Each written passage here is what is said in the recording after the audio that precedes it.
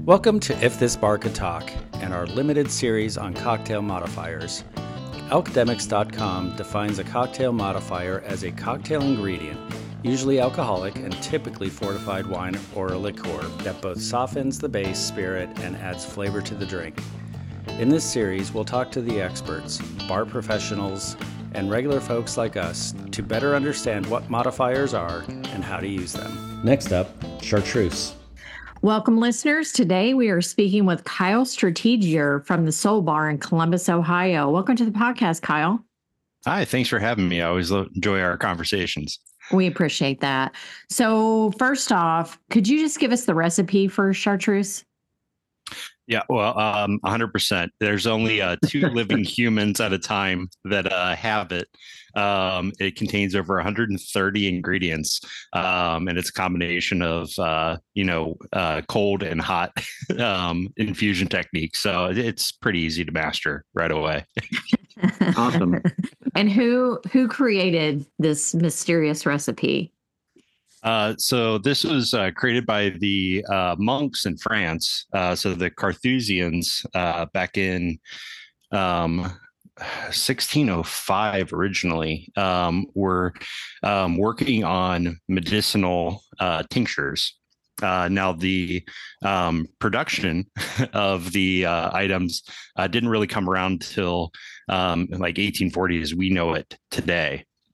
But early on, what would be used is cholera epidemics, fatigue, discomfort, and you saw a lot of these herbal remedies early on being used in this kind of method. This group of monks basically would forage, find all the ingredients locally, finding some had better qualities for different aspects, and we would combine them together in order to make kind of a cure-all, which was really popular, especially in like alchemy in the day of having these curative tonics.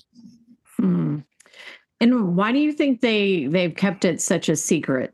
Well, it's not uncommon, especially in like Trappist monks with their beer recipes.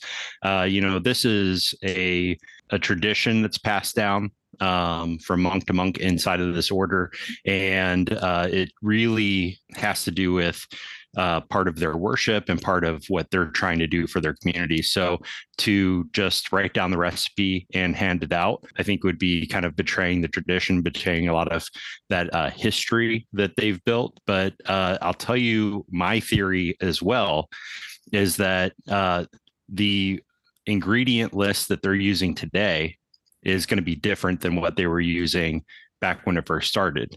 And they're going to be changing it as it goes through, just because if, you deal with agriculture, you're going to know that sometimes the crops that you get in or the different ingredients you get in are going to taste different. So in order to make sure that it actually has consistency, and if you try a bottle from 20 years ago and you try it against the one that you have brand new today, the consistency is there. So what that tells me is that they're adjusting that formula, and that it's actually the same process they had with cognac, that you have to basically brew and blend and distill and get used to what these flavors are and how you're going to blend them together for an entire lifetime.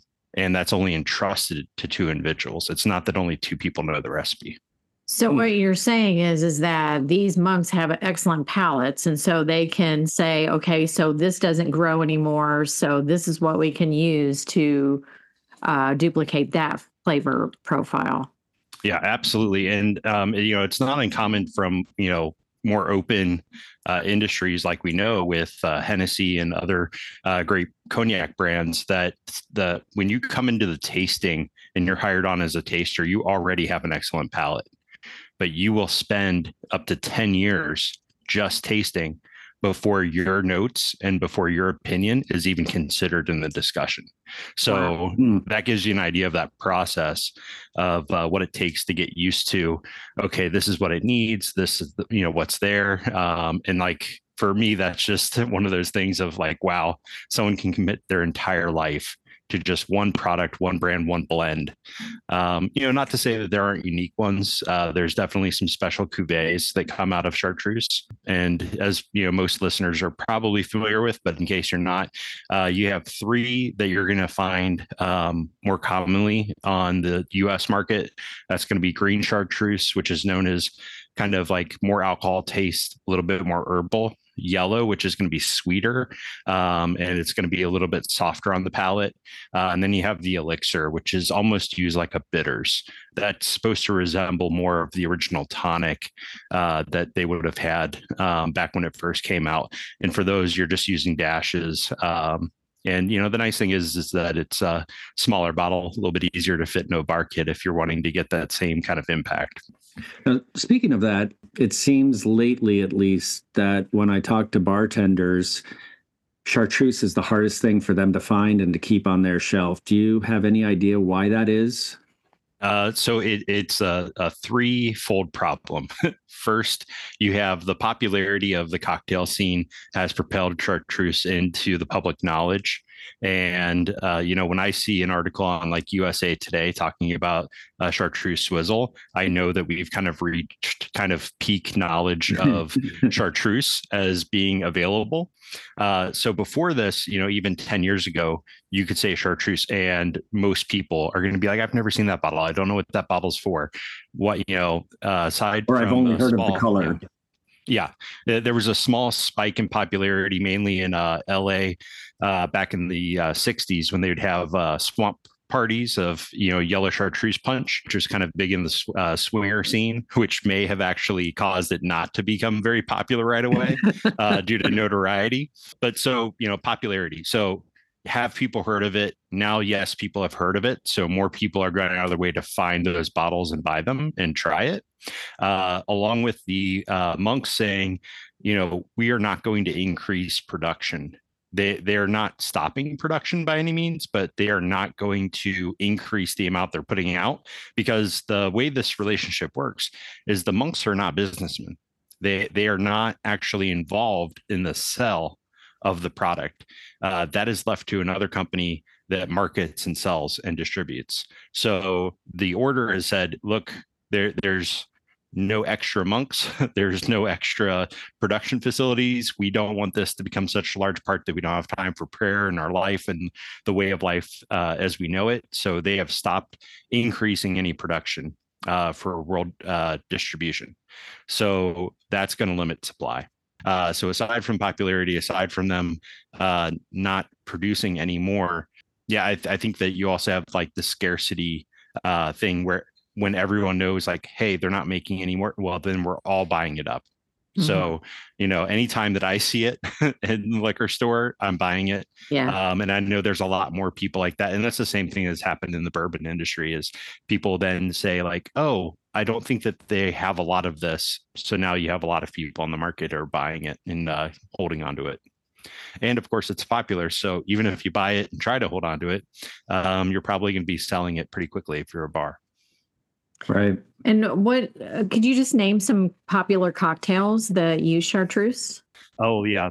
As I mentioned already, the Chartreuse Swizzle is one of those fun ones if you're really just trying to get into the spirit itself. But you also have Last Word is definitely a favorite. And then you have all the variations. I know that Death & Co. made a really good one called The Last Ward, which switched over to tequila. There's a lot of wonderful drinks that definitely use Chartreuse. And the reason why my brain is kind of fried is that we've been looking for so many substitutions. And so now we've been looking at using Genevieve d'Alps and using a lot of other, there's actually a local US made version of a Chartreuse now. So we're developing it and trying to take it in some new directions. But yeah, if you look at your cocktail guide, there's some wonderful cocktails. Definitely use that Chartreuse. Awesome. Wonderful. Anything else we need to know about Chartreuse, Kyle? Be responsible with it. It is a higher alcohol content. So, someone who's maybe used to picking up a bottle of Midori and using it as a modifier, you're not adding a lot of extra alcohol to your cocktail. But when you're working with Chartreuse, you are adding a decent amount of alcohol. So keep that in mind.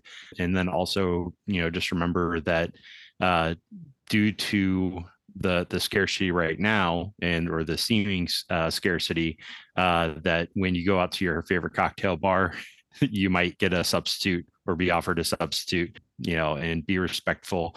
If you do see it, if you like to do your, little shots of Chartreuse, maybe not, doing 5 or 6 in front of everyone and finishing the bottle.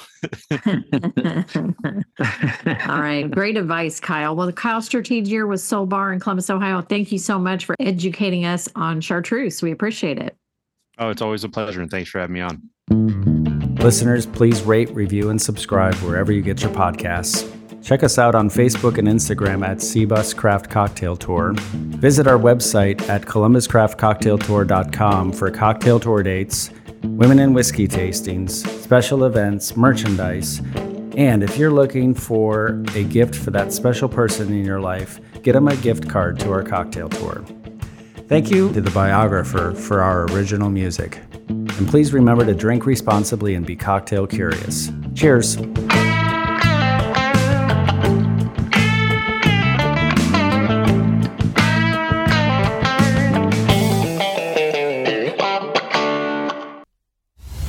This has been a Last Call Productions production.